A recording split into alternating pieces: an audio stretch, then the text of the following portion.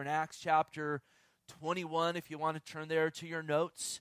And Lord willing, we're going to get down to verse 14 this morning. And we're entering into the part of Acts where we really get into a lot of Paul's travels and a lot of time on boats and ships and so forth. As we'll see this morning, Paul really leaving Miletus there, where he had left with the elders in Ephesus. I think we spent about 3-4 weeks with them looking at that, final message and interaction he had with them. We saw him last week as he was, departing from them, and they wouldn't see him again, really commending them or entrusting them to the Lord and the Word. And we talked about that call to entrust everything to the Lord. And then we saw him charging them again to follow his pattern, and in this case, his pattern of labor.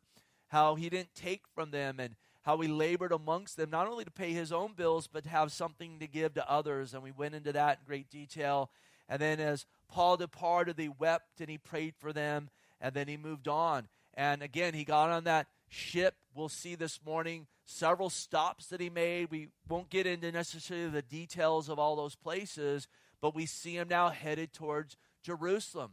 And eventually in Acts, we'll see him in Jerusalem. We'll see an uprising against Paul, and Paul then entering the Roman prison system to spread the gospel of Jesus Christ. And we're going to see him passed off and moved around and on various ships and so forth. And it's someone into a sailing's dream come true, this part of the Bible. And what's fascinating about this is, the evidence of the Bible is just so huge. They've taken, people have taken that are, sailors and stuff, and they've retraced all of the ports and the stops and so forth, and the various times that they were on the ship in these chapters 21 through 28, and the various conditions. And man, it all absolutely fits like a glove as we know those conditions would be and so forth. So just throw that out there as well as we're kind of entering in to this, really last stretch run of the book of Acts. This morning, we're going to see Paul running a straight course on this ship practically, and even more so, again, running a straight course spiritually in his walk with the Lord as well as in his ministry. Because we're going to see a couple prophetic words given to him this morning that trials and persecutions awaited him in Jerusalem. And in fact, a prophetic word that he would be arrested there. And with that prophetic word, encouragement amongst the people that got those words given to Paul that he shouldn't go forward. But Paul was pressed by the Spirit to go forward, even knowing those things waited before him. And so he continued to run that straight course with his eyes on the Lord. Now, in the course of this today, we're going to see him as well, meeting up again with Philip the evangelist, one of the 7 deacons that we read about earlier in the book of Acts. And we'll kind of recap that a bit. And what's beautiful is some time has passed, and we're going to see Philip as well as a man who has continued to not only run the course himself, we'll see him still abounding in the Lord in ministry, but we're going to come to, in my opinion, one of the most glorious verses in the book of Acts, because we read about Philip that he had 4 virgin daughters that prophesied. I mean, you talk about a glorious verse. And we're going to consider how Philip, by the grace of God, was raising these girls as well to run a straight course in following the Lord. And I'm going to have a list for you this morning of 7 things. We're going to look at 7 attributes in Philip's life that was, helping him or enabling the Lord to work through him to raise up these godly girls. And boy, we need that desperately in our culture today. It is extremely challenging to raise children in this day that we are living in. And so I think we get direct counsel from the Word of God that you parents, encourage you to take note of these things, and really all of us this morning, because really it's Philip being an influence of purity and of the things of the Lord upon those that were in his household. And whether it's children or just individuals we're interacting with, God's called us to be ambassadors of Christ and to represent him. He's called us to be salt and a light in a world that is just rapidly decaying and becoming darker and darker. So we want to glean from Philip's life and see, again, some of these attributes that was making an impact upon the daughters right there in his own home. So that's a little bit of where we've been, and now let's get to where we're going. I'm not going to read through the whole text in its entirety at once. We'll make our way down a few verses at a time, and Lord willing, get down here to verse 14. So let's read the first 3 verses together.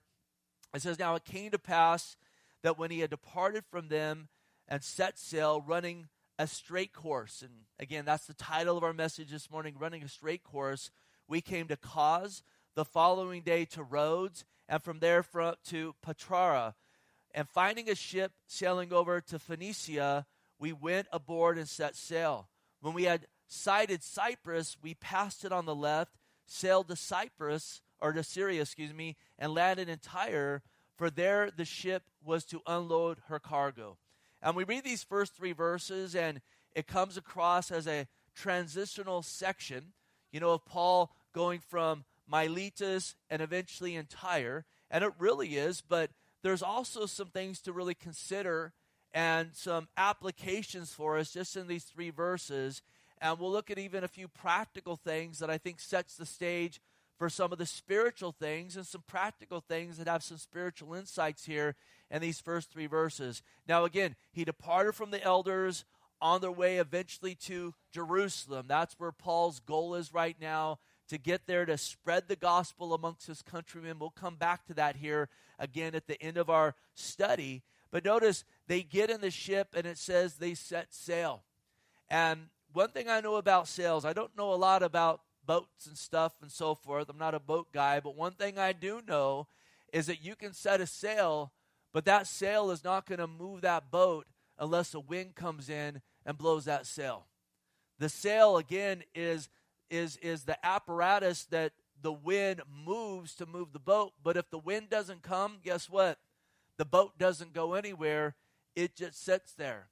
And what's interesting about the word wind in the Greek, it's very much associated with the word spirit. Very much associated with it. And you see, in same manner, when it comes to our walk with the Lord, when it comes to our ministry, when it comes to that impact in our life, and we see this in Paul's life running the straight course. We'll see it in Philip's life, who was running the straight course. We want to be vessels like that sail that's available for the Lord to work through, for the Lord to move. But hear this morning, we're not going to do anything unless the Holy Spirit comes in and takes hold of that sail. We just aren't. Efforts of man and the works of the flesh and plotting and scheming and so forth, even with a good intention, unless it's empowered from upon high by the Spirit of God, it's just not going to make any impact at all. And more than ever in this world that we are living in, and we've talked about this through the book of Acts, and I make no apologies for coming back to it again, we have to be a people that are being empowered from upon high from the Holy Spirit. Especially you look around and you see what's going on in our world and in our nation. And I don't want to give up on our country. I don't want to give up on our state. I don't want to give up on our community, even in the midst of, some of you guys probably saw the last few days. It's not Nike issuing the shoe, but there's a rapper called Lil Nas X. And you're like, what in the world? And they put forth a shoe, one of 666, and it's got a pentagram on it, and it's made with human blood and all this stuff, and it comes with a video that had 13 million views the first day where, it's just gross interaction and sexual immorality, and this thing's blowing up, but everyone's being drawn to that, and I look at that, and I look at how the church just seems to be wanting to address worldly issues with worldly counsel versus getting back to the Word of God. And I'll tell you, it's overwhelming. You look at all that, and I want to see revival. I want to see a move of the Lord. But listen, I know I don't have the ability or capability to do that in myself. Absolutely not. I'm powerless. But I do know this. I do know that all things are possible with God. And I know when the Spirit of God moves, listen, the enemy of our soul cannot stand against that. And we need a move of the Holy Spirit in this world that we're living in. We need to be available vessels like the sail there, but we need to pray for that power to come in, like the wind that blows that sail, the power of the Holy Spirit to come in. Think about the Lord's Prayer, as we call it, how it ends. Jesus is teaching us how to pray, but he also gives us insight. In Matthew 6:13, he says, "For yours is the kingdom," notice, "and the power and the glory forever. Amen." Yours is the power. I'm powerless. I can't do anything in myself. Listen, any ministry that I do, it's only because of gifts given from the Lord, and any impact that's made, it's only because the Spirit of God. It's the power of God. I don't ever save anybody. If someone says a sinner's prayer or I get to pray with them, that's God that does that. It's God's gospel, and it's the Spirit of God. Beautifully, though, in this call to be a witness to the world around us, we read in Acts 1:8, Jesus told the disciples, "You shall receive power when the Holy Spirit has come upon you." And we've seen throughout Acts, we've seen in the Word of God that the Lord wants to empower us, endow us with the power of the Holy Spirit to be a people that are bearing fruits of the Spirit, to be a people that are operating in the gifts of the Spirit, and to be a people that are a witness of the gospel of Jesus Christ with unction and power to a fallen world around us. And listen, this empowering, it's not something that is meant to be elusive to us or something that is hard to obtain. In fact, Jesus makes it very simple. He tells us in Luke 11:13, "If you then being evil, or you being sinners, know how to give good gifts to your children." Do we all know how to do that this morning? You know how to give good gifts to your kids? How much more will your Heavenly Father give the Holy Spirit to those that ask Him? Now, again, that asking has to come with a genuinely humble heart. It has to come, again, as a sail that's there in the water wanting to be used. If the boat's just docked and caught up in just other things, that's going to be problematic. But when we come to Him and recognize we need you, Lord, I need you, Lord God, I don't want to squander my time here on earth with aimless conduct. Come and empower me in my walk and empower me with my witness. I don't want to grieve you. I want to, again, lay my struggles before you and ask for your help.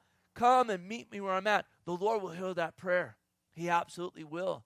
And it's just my prayer that, again, we see a great move of the Spirit, because even the Scripture talks about in the last days, the Lord would pour out His Holy Spirit on all flesh, that His maidservants and His manservants would prophesy. And I'll tell you, this world needs a prophetic word. And I'm not talking about these phony pastors with these big followings that just prophesy everything wrong, and they just tell people what they want to hear. I'm not talking about those clowns. I'm talking about people in the trenches that just, move around others where there's no limelight, that want to be yielded to the Lord. That's what we need in this nation and in this world. Now, again, they set sail, and then it says they ran a straight course. And this was ultimately to Jerusalem, and we'll see Paul practically not deviating to the left or to the right practically. And then as we go through this as well, we'll see that's the case spiritually for Paul, for Philip, for his 4 virgin daughters. And this is a call that God's put on us, to be a people that run a straight course, amen? To be a people with our eyes on Jesus, to be a people that are moving forward in Him, to be a people that aren't running the course that we ran before we came to Christ. Notice Ephesians 2:2, "You once walked according to the course of this world." That's before we came to Christ. We did what we wanted to do. We did what was right in our own eyes. We followed the counsel of the world in one way or another. And let me tell you, that course is a crooked path. And that course leads to a wide gate that the end is destruction. But when we heard the gospel and we were convicted of our sin and we called out to Christ, I'll tell you, we went off that wide road to the narrow road, and we went off the crooked course, and we were called to the straight course, and the door that leads to salvation, we were called again from that crooked path to the straight one to, again, as Jesus says, "I am the way, the truth, and the life, and no one comes to the Father but by me." We came to the way, to the right path. Is He your Lord today? Can you say amen to that? Then listen, you are all on now, you have your feet set on the right way, the straight path, and now practically God wants us to abound in that and to continue in that, to move forward in Him, not to drift back to that course we once walked in. And maybe you're here this morning and you have been drifting back to that course where the appetites of your heart are for the worldly things, and your goals and aspirations and so forth looks just like the world's goals and aspirations and so forth, when it shouldn't be the case. Notice Hebrews 2:1, it says, therefore we must give the more earnest heed to the things we have heard, lest we drift away. And again, I don't know a lot about boating and sailing and all that stuff, but I do know this: to get from one point to the other, you have to set a straight course, and you have to make sure you do not drift. You have to keep your eye on the point that you're going to. And sometimes there's great navigation that needs to take place out on the sea to get to that spot where you wanted to go. When the waves come in and the winds come in and the storms come in and so forth. And so all the more, again, let's make it our aim to run a straight course, to give more earnest heed to the word of God, lest we drift. And then listen to this promise. This is a verse that has always intrigued me and stirred my heart. And I'll tell you, I've seen the fruit of this by God's grace in my own life. Coming to Christ, early in my life, and then all of the rigmarole and mistakes and backsliddenness and everything over the years. And then coming to the Lord again as a young man, or coming back to Him and having just so much damage in my life from just sin and stupidity and everything else. But one thing I've seen is by God's grace, when you walk in that straight course, and sometimes we drift and God's faithful to chase us and bring us back. It's amazing, though, when you get your eyes on the Lord and you move forward, how much healing He comes and brings. And when the believer, again, keeps drifting and wants to go back to the course of the world, it hinders the work that God wants to do in your life of restoration and the renewing of the mind and the establishing of, a garden, so to speak, that would bear great fruits of the Spirit of God, like a apple orchard that year after year you get a bumper crop from. Listen to this verse, Hebrews 12:12. Therefore strengthen the hands which hang down and feeble knees. And that, to me, that's just a picture spiritually of us before we come to Christ. And notice verse 13, and make straight paths for your feet, and hear this, so that which is lame may not be dislocated, but rather healed. Do you want healing in your life? Are there things that are dislocated from, those years spent separated from the Lord? Maybe some of those things that continue to be dislocated. Well, listen, the Lord's called us to set a straight course, to make straight the paths of your feet, to get your eyes on Jesus, for us to start cutting out compromise where we're sowing the things of world in our life and we're living a lukewarm existence. I'll tell you, get your eyes on the Lord and you follow Him. It is amazing the renewing that will come to your mind and the healing that will come to your soul and to your person. And I know the Lord wants that for every single one of His children. Now they came to Patara and they found a ship. And this is just a little side note because, listen, they're stepping out in faith. They don't know what ships are going to await them and what port. You know what? They don't have the type of communications and so forth that we have today. They're stepping out of faith. And just as a little side note, I love it because as they go place to place, the Lord provides, and they come to Patara and they find a ship. And just a little word here, as they moved in faith, provisions come and provisions came. And it's a phrase that you've probably heard before, where He guides, He provides. Isn't that glorious? And I found over the years, oftentimes there's a lack of provision. It's usually because there's a wrong vision. If there's a lack of provision, it's usually because there's a wrong vision. And here's Paul with the right vision, because remember, he's walking the straight course as the Holy Spirit has purposed these things on his heart. And he doesn't know what awaits him, but God's making a way for him every step along the way. Now notice verse 4, and finding disciples, we stayed there 7 days. They told Paul through the Spirit not to go up to Jerusalem. Now there were no hotels, but there was something better, hospitable brethren and hospitable sisters. Won't spend a lot of time on this, but 1 Peter 4:9 says, be hospitable to one another. Notice here, this is a big part of it, without grumbling. Anyone ever grumble? You know what? We're having so-and-so.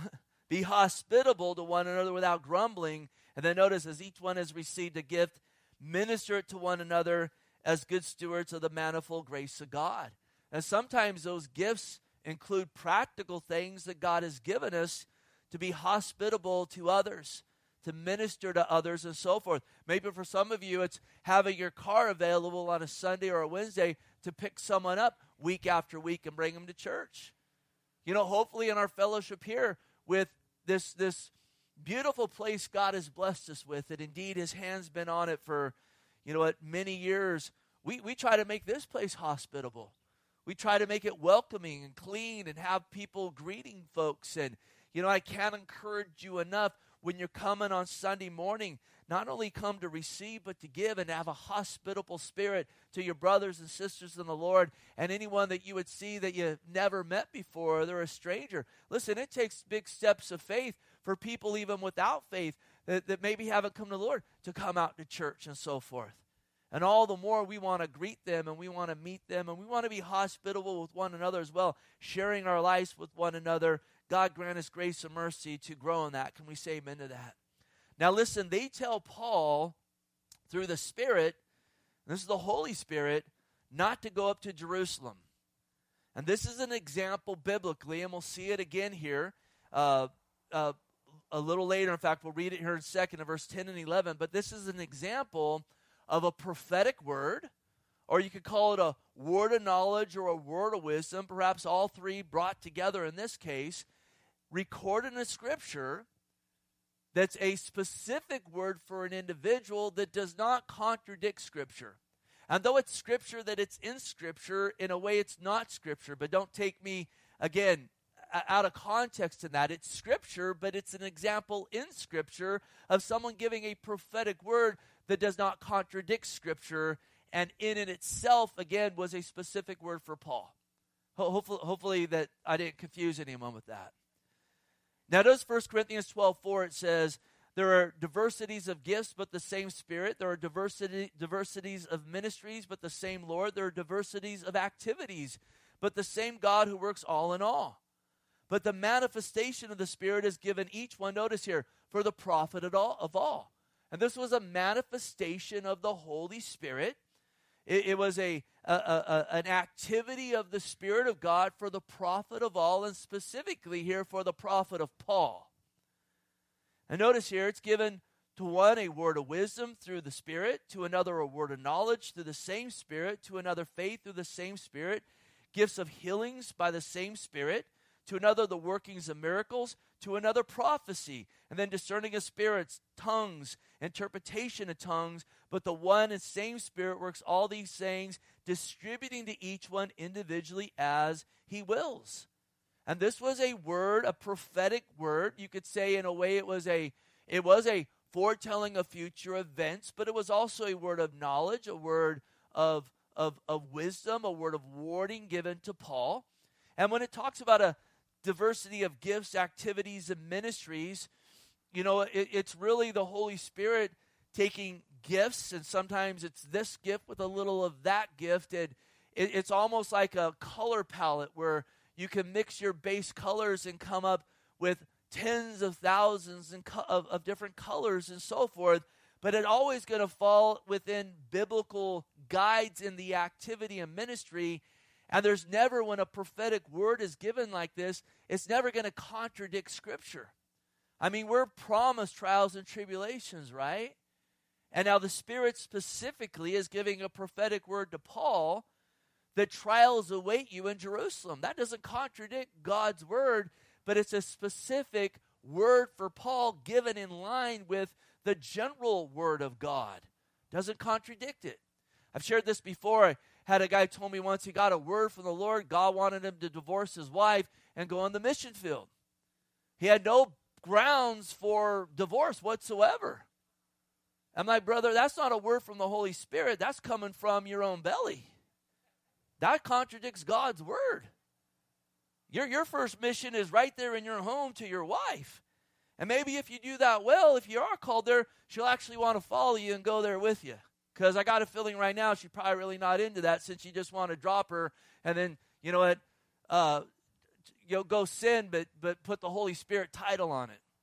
So this lines up with the word. And so they got this word that trials awaited him.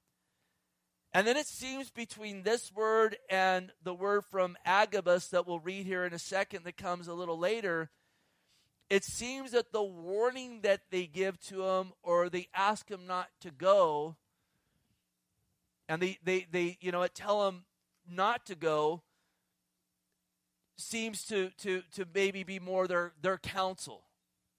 So they warn him here, but then in verse 10 and 11, it says, as we stayed many days, they end up in another place, and I'm jumping ahead, then we'll jump back because I want to teach this all together.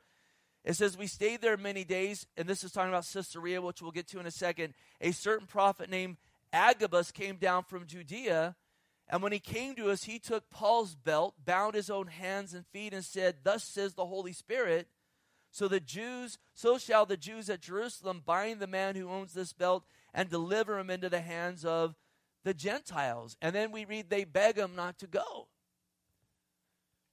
Now it's interesting, this word is given first of all by these individuals in one place, and then it's confirmed again by Agabus in another place.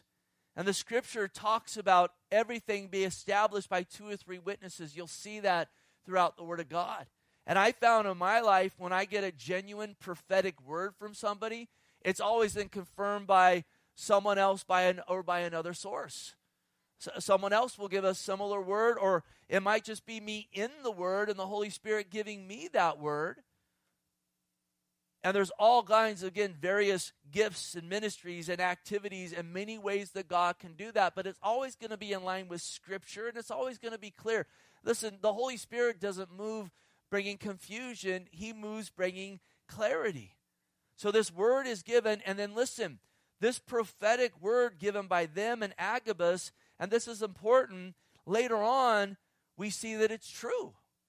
And when a prophetic word is given, or a word of knowledge or a word of wisdom is given that is actually biblical, the way that you test that is that it actually comes to fruition. When you know something that you shouldn't normally know, you find out what you know that you shouldn't know is true. That is, again, a real work of the Spirit of God. When you think I have a word of knowledge, or I was with a guy once, and when I used to do music back in the day, and we were on a tour, and he said, I got a feeling that they're going to give me a guitar in this music store. And I thought, I don't think business works that way, but and he didn't necessarily say it was a word of knowledge, but he kind of got all weird and looked like he went in the store and he came out empty-handed. They didn't give it to him. That wasn't a word of knowledge from the Holy Spirit. It was wishful thinking is what it was. But, there's times when the Lord might give you insight about something you shouldn't know. It might just be an individual where God gives you a specific insight about them that enables you to go minister to them for their profit and to the glory of God. Or a word of wisdom, how to handle a situation for, again, the profit of the body of Christ and the glory of God, a supernatural endowment of wisdom. Or I think about like Hezekiah, when King Hezekiah, when he was sick, he got a word from the prophet to put figs on his boil so that he could be healed. You can say that's a word of wisdom. It was a prophetic healing, but a word of wisdom. And listen, they're always going to be confirmed, though, by what comes on the other side. A word of foretelling of future events, guess what? Is actually going to happen as it was foretold. A word of knowledge, that knowledge is going to be true. A word of wisdom and acted on, it's going to bring forth, again, a manifestation of a healing or a work of God that comes from that word of wisdom. When someone does these things and they're not true, the Bible calls them a false prophet. And it speaks much about this. Deuteronomy 18:20 says, but the prophet who presumes to speak a word of my name, which I have not commanded him to speak, or speaks in the name of other gods, notice that prophet shall die. This is Old Testament. So if you're going to say, thus saith the Lord, and the Lord's not saying and it doesn't come about, by Levitical law, that person was supposed to lose their life. That's how weighty this is. And I'll tell you as well, it's also a picture of how clear the voice of God is when he actually gives a prophetic word, where you know that you know it's from the Lord. And if you say in your heart, how shall we know the word which the Lord has not spoken? Very simple. It says, when a prophet speaks in the name of the Lord, if the thing does not happen or come to pass, that is the thing which the Lord has not spoken. The prophet has spoken presumptuously. You should not be afraid of him or don't fear him. And I'll tell you again, and it kind of goes back to what I was talking about, a need for a real move of the Spirit of God. Our land today, are you ready for this? It's littered with false prophets. They're all over the place. And even when they prophesy falsely, they still have big old giant followings. Do you notice that? Listen, I'm very conservative with my politics. And the guy I voted for didn't win the presidency. And I'm in no way saying he had all the solutions and everything else, because he didn't. But compared to option B, it was like a no-brainer. And I know leading into that election, many of these prophets stood up and said, thus saith the Lord, your guy's going to win. He didn't win, did he? No, he didn't. He lost. Joe Biden's the president. Donald Trump did not win. But these prophets told people what they wanted to hear. And I don't think most of them were wanting to hear it to see a spiritual revival. They were wanting to hear it for their pocketbooks and all kinds of other reasons. Listen to Jeremiah 5:30. This is the commentary on it. An astonishing and horrible thing has been committed in the land. The prophets prophesy falsely, and the priests rule by their own power. My people love to have it so, but what will you do in the end? False prophets tell people what they want to hear. They don't hear from God themselves, and they're tested when what they say does not come true. And I'll tell you, the bulk of these people have been prophesying falsely for years, and no one holds them accountable. One of them even said, well, in the Bible, when prophets prophesied falsely, they never apologize. There's a reason for that. True prophets never prophesy falsely. Notice what Jesus said concerning the last days. We'll listen to the word and what the Lord says. Matthew 7:15, beware of false prophets who come to you in sheep's clothing, but inwardly they're ravenous wolves. Because these individuals' doctrine, it's filth. It's a pyramid scheme. They get rich, the people get trampled on, people's faith gets shipwrecked, and they're not held accountable. And they're making no impact on the world except they are a blight on the body of Christ. We need a real move of God, a real move of the Holy Spirit of God. Not this manufactured nonsense by slick-tongued, speaking individuals that tickle people's ears and tell them what they want to hear versus proclaiming the word of God. Can we say amen to that this morning? Now notice verse 5. When we had come to the end of those days, we departed and went on our way. And they all accompanied us with wives and children till we were out of the city. We knelt down on the shore and prayed. And when we had taken our leave of one another, we boarded the ship and they returned home. And so Paul was not moved when he was warned that trials awaited him. That was a profitable word for him to help prepare him all the more for trials that awaited for him. No doubt it stirred him to prayer. No doubt it prepared him so when they came and when he was, again, eventually taken into custody, it didn't take him by surprise. He was being able to prepare his person for what was going to come upon him, because we are promised trials, and this was a specific word given to him, and he continues to run a straight course. He doesn't, fall by the wayside, because a word is given that persecution and trials are going to come. And Jesus talks about the seeds that are sown, and he talks about the ones that sown on the stony ground. It's someone that has a profession of faith, but it never takes root. It's not genuine. And it says in Mark 16:17, when tribulation or persecution arise for the word's sake, immediately they stumble. Trials and persecutions reveal a lot about where we really are with the Lord. And I think it really reveals oftentimes people that really don't even know the Lord. Now notice here quickly as well, they all came, men, women, and children. the way that it should be, the house together, the church together, men, women, and children, and they knelt down on the shore and they prayed. And boy, chapter after chapter, we see these men and women praying. I can't encourage you enough. Be in your prayer closet. Be in a real prayer meeting. Get together with others. And Acts 4:31, they had gathered and they prayed, and the place that we were at was shaken. We read it was filled with the Spirit of God, and they spoke the word of God in boldness. Again, if we want to see a real prophetic word, a move of God, we need to get on our knees and be crying out to God. So Paul went on, they went home, and then notice verse 7, it says, and when we had finished our voyage from Tyre, we came to Ptolemais, greeted the brethren, and stayed with them one day. And on the next day, we who were with Paul's companions departed and came to Caesarea. And we've seen all kinds of stuff at Caesarea. I don't got time to recap it this morning, but it's a pretty fascinating place. It's a fascinating place to go to today if you can. I don't know if everything going on in the world today is as a church, if we'll ever go to Israel again. I hope and pray that we can.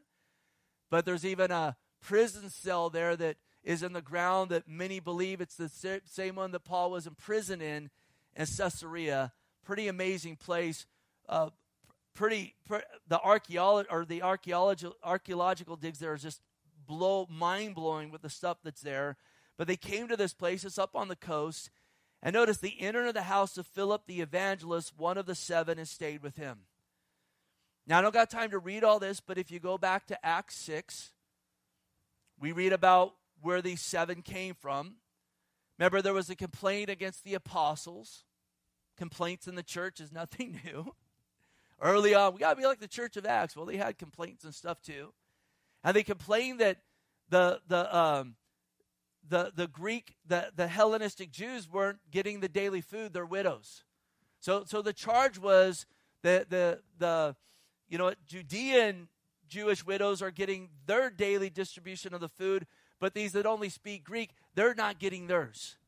And there's different thoughts on this, whether this was legitimate or not, but at the bottom line, the apostles saw that there was more hands that were needed to feed these widows and minister to them. So, led by the Lord, they looked for some individuals that could go do this, because it wasn't desirable for them to get away from the word and prayer. They needed to be about the business of studying and praying and so forth to minister to the pressing spiritual needs. So they gave this charge. Find some guys that can serve tables. In Acts 6:3, it says, of good reputation, filled with the Holy Spirit, and men of wisdom. And they found these 7 men. One would be Stephen, who would be martyred after preaching the gospel and serving tables. And the other would be Philip, whose name would then be turned into Philip the evangelist. Because after a great persecution would arise against the church, we see in Acts 8, Philip would go to Samaria, to the Samaritans, and preach the gospel, and a great revival would happen there. And then from there, he'd be led by the Spirit down to the road from Jerusalem to Gaza. And he would lead this Ethiopian eunuch to the Lord, and that man would take the gospel down deeper into Africa. And then from there, we saw him caught up in the Spirit, which is an amazing thing, like a mini rapture.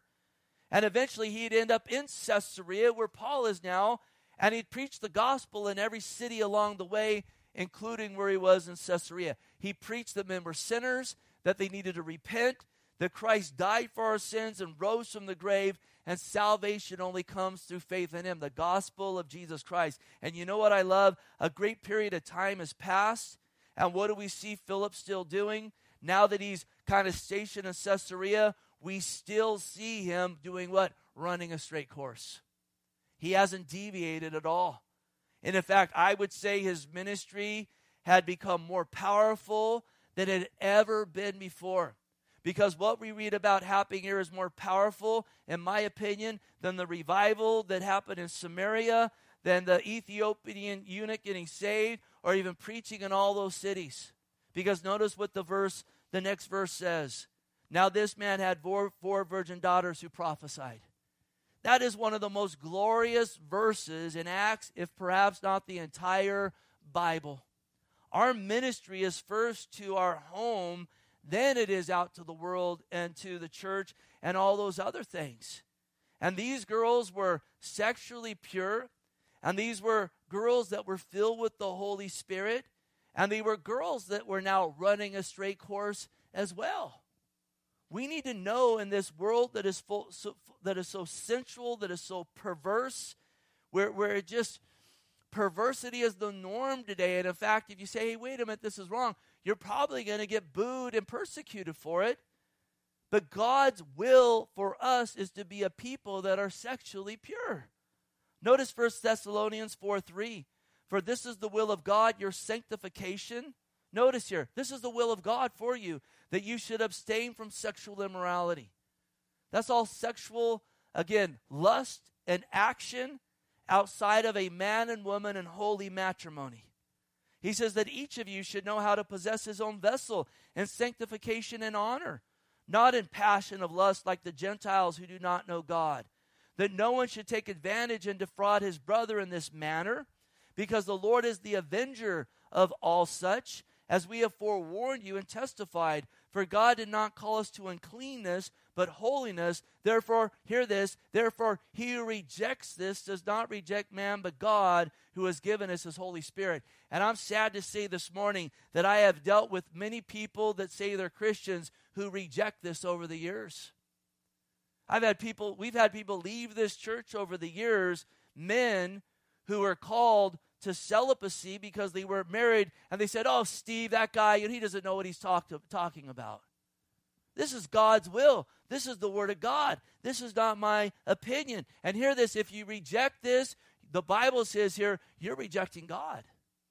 That's a serious thing, is it not? God's will is that we would abstain from sexual immorality. Now listen, again, in this world that we are living in, where there's so much temptation, the Lord understands that this is a great struggle for many people.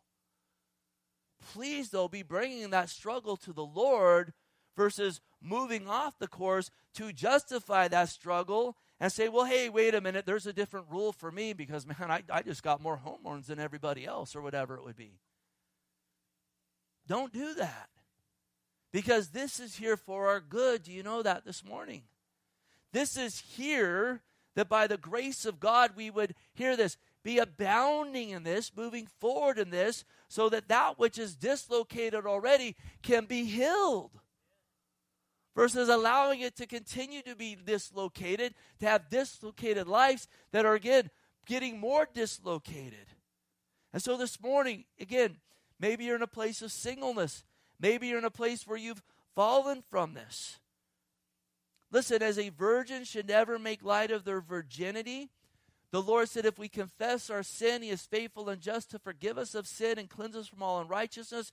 Bring those things before the Lord, and all the more do not make light of the power of the blood of Jesus Christ to forgive, wash, make new, and restore. They also prophesied. We talked a lot about this. We are called in 1 Corinthians 14 to pursue love and to desire spiritual gifts, especially that we could prophesy.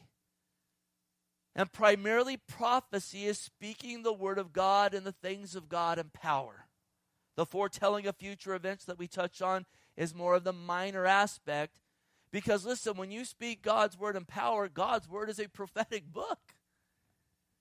And so they walked in this. Now quickly here.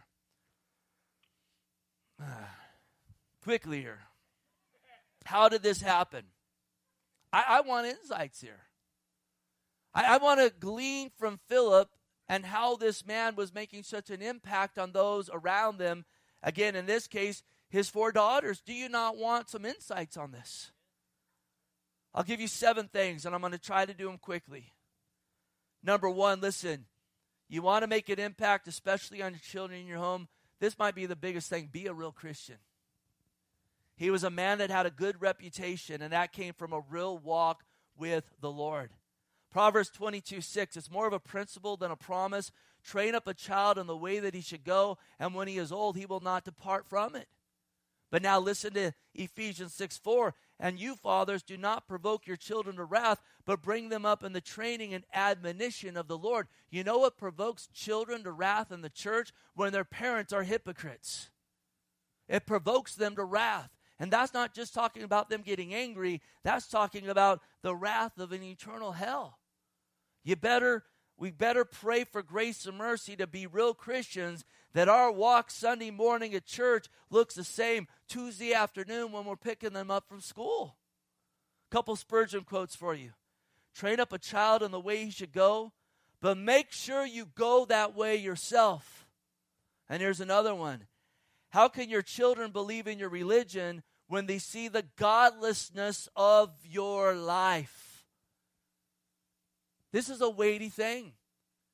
But when I interact with people, oftentimes the people that and they have a free will, and it's not an excuse, but I run into a lot of people that, again, say they were raised in the church, but they don't follow the Lord now. And I say 9 out of 10, they say, because my parents were hypocrites. They were one way around the church people, another during the week. They said hallelujah on Sunday morning, and they dropped nothing but F-bombs during the week. Philip had a good reputation because he had a real walk with the Lord. Secondly, listen, he was a man, as we already read, if you backtrack again there in Acts 6, he was filled with the Holy Spirit. And we've talked about this already. We got to abide in the Lord to move in the power of the Holy Spirit. Listen, raising kids, making an impact, we can't do that on our own. But the Spirit of God wants to empower you. Be dependent upon the Holy Spirit of the Lord.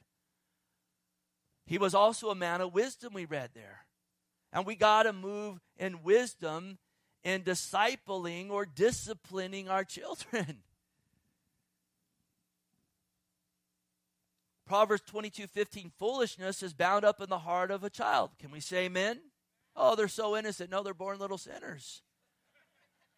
The rod of correction will drive it far from him. But boy, we need wisdom and moving in that rod. Sometimes that rod is a rod of correction. Sometimes it's a rod of direction. It's a picture of a shepherd's staff. Beautifully, the Bible says in James 1, if you lack wisdom, if you pray, God will give it. Proverbs 9, 4 through 6 talks about that call to get wisdom from the Word. And we better be crying out for wisdom from God and for help from God in raising our kids. Man, don't fall into that trap of, I'm the model of how a parent should be. Pray for grace and mercy. It's a wise thing to do. Philip was also a servant. Let your kids see you serving the Lord and others. Jesus said, you know what? Let the world see your good works, that they would do what? Glorify you. No, glorify your Father in heaven. Jesus talks about washing, after he washed the disciples' feet, in John 13:15 he said, I have given you an example that you should do as I have done. These girls served as they had seen Dad serve. They were serving with prophetic gifts. Hear this, selfishness produces selfishness. Stinginess produces stinginess. Serving produces servants. Number 5, listen, take steps of faith. Philip took steps of faith. He went down to Samaria when the persecution broke out. He overtook that chariot to minister to the Ethiopian eunuch. This dude took steps of faith. I'll just read this. It explains itself. Hebrews 11:6. But without faith, it's impossible to please him or please God. For he who comes to God must believe that he is, and is a rewarder of those who diligently seek him. And then look at the next example in this chapter on faith. By faith, Noah, having been divinely warned of things not yet seen, moved in godly fear, prepared an ark, notice, for the saving of his household, by which he condemned the world and became heir of righteousness, which is according to faith. He moved in faith. His family was on board in that ark. Take steps of faith in serving the Lord. 2 more. And I got the list for you, so I'm not going to start over and over, and the clock's ticking here. Listen, he was an evangelist. And maybe you're like, I don't have that gift. But 2 Timothy 4:5, we're all called to do the work of an evangelist. It is your job, first and foremost, to be teaching your children about sin, hell, the work of the cross, and salvation by grace alone, through faith alone, in Jesus alone. And don't be waiting until you think they're at the age of accountability. Start when you pray it into them in the womb and talk to them about it continually, the work of the cross. Let that be the center of your conversation with your children and your home, that they know of sin, they know the consequences of sin is hell, and they know that Jesus died for their sins. He rose from the grave and defeated sin, death, Satan, and hell, and through faith in him they have salvation. Don't put that off on the Sunday school teacher. Don't put that off on the Good News Club, or, boy, we're going to send them off to camp when they're 12 and we hope they hear the gospel and get saved. Man, 12 nowadays, that's like 22 back 10, 15 years ago. You're like, how do I do that? Man, we got tons of gospel tracts. Go get that Bridge to Life. Go through that with your kids. Take them to the gospel over and over and over and over. Grill it into them. It's the power of God unto salvation. And then lastly, listen, when Philip was in Samaria, it says he cast out demons. And he was a man engaged in and aware of spiritual warfare. You better be aware of that. Because in our homes, we're either inviting devils in or we're casting them out. And God has not called us to partake of the Lord's table and the table of demons. 1 Corinthians 10:21. If we have unchecked sin, it absolutely is a doorway for the enemy to come in and to attack our home. Keep short accounts with the Lord. If there's things going on in your life that you know shouldn't be going on, if there's things in your home that you know are not glorifying God and they're out of control, you need to deal with that. Don't wait till it's too late. God, grant us grace and mercy to act today. So 7 things there, and boy, there's a whole lot more, but those are directly, you know what, things we see in Philip's life. Quickly here, verse 10, and we stayed many days, and we read this already. A certain prophet named Agabus came down from Judea, and when he had come to us, he took Paul's belt, bound his own hands and feet, and said, thus says the Holy Spirit, so shall the Jews at Jerusalem bind the man who owns this belt and deliver him into the hands of the Gentile. This was a true prophet of God. He prophesied early in Acts 11 there'd be a famine, and there was. And now notice verse 12. And we're almost done here. When we had heard these things, both we and those from that place pleaded with him not to go to Jerusalem. I love it. They were concerned for his person. These are good brothers and sisters in the Lord. But Paul was more concerned, hear this morning, for the nation of Israel's salvation. Verse 13, then Paul answered, what do you mean by weeping and breaking my heart? For I am not ready only to be bound, but also to die at Jerusalem for the name of the Lord Jesus. They were concerned for his person. He was concerned for their salvation. In fact, in Romans 9:3, Paul basically says, if I could go to hell to save Israel and be accursed, I would. Doesn't work that way. There's only one Savior, Jesus. Now, praise God, we know from Romans 11, the day is coming when all Israel will be saved, and we're called not to be ignorant of that mystery. And we talked so much about all these last Wednesday nights of the book of Daniel.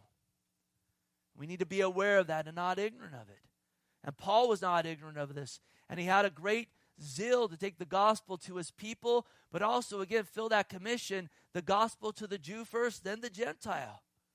And so he says, listen, I'm ready to be bound. I'm also ready to die. If I'm bound, I'm bound. If I die, I die. We read earlier in Acts, Paul did not count his life dear to himself.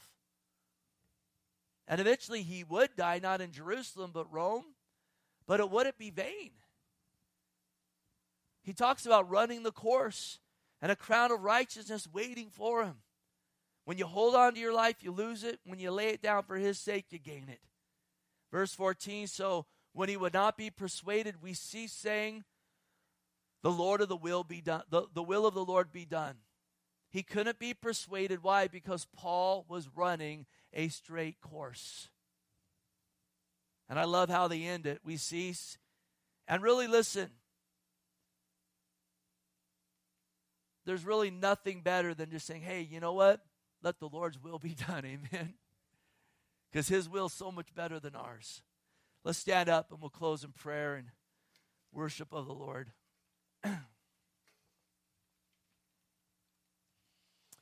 Heavenly Father, we bless you, we praise you, and give you glory. We thank you for this day today, God.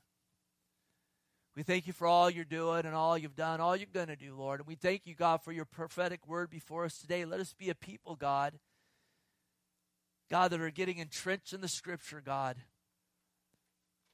lest we drift. Let us be a people, God, filled with the Holy Spirit, lest we drift. Let us be a people, God, just moving, God, in the call you've placed before us, and there's nothing that you're going to call us to that you won't empower us to be able to do. Lord, bless the families in this fellowship. Bless the children in this fellowship. God, my prayer is that, Lord, they'd be raised in this place and in their homes, seeing true Christianity and seeing the name of Jesus lifted up. Help us in this, God. And if you're here today, you've heard the gospel. If you haven't called on the name of the Lord, today's the day of salvation. And I can't encourage you enough to call on the Lord even right now, to ask him to be your Lord, your Savior, to bring your sin before him and ask him to wash you of it. Turn from your way to put your trust in him, to want to walk in his way. We thank you and praise you, God. Let us finish well, lifting our voices to you, Lord. Let's worship the Lord here as we close.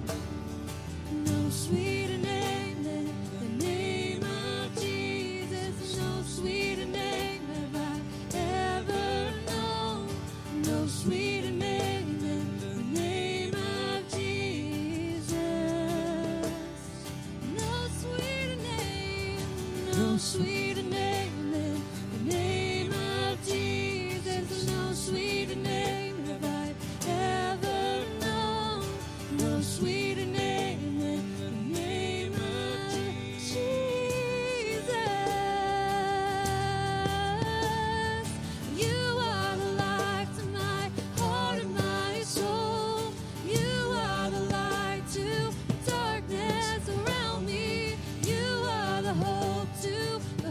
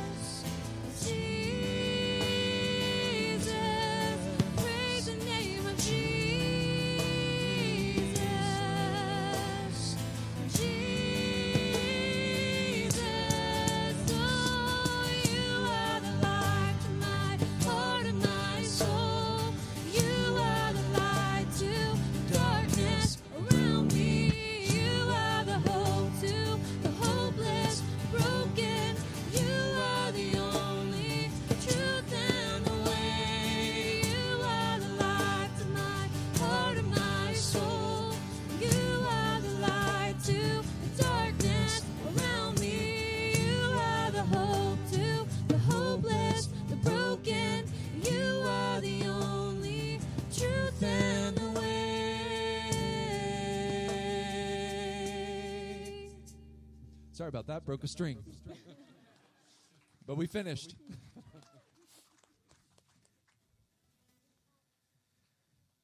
Amen.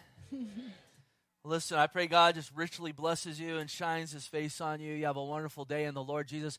We have like half an hour before the next service, so I encourage you to fellowship, encourage one another, and, build up one another in the Lord. God bless.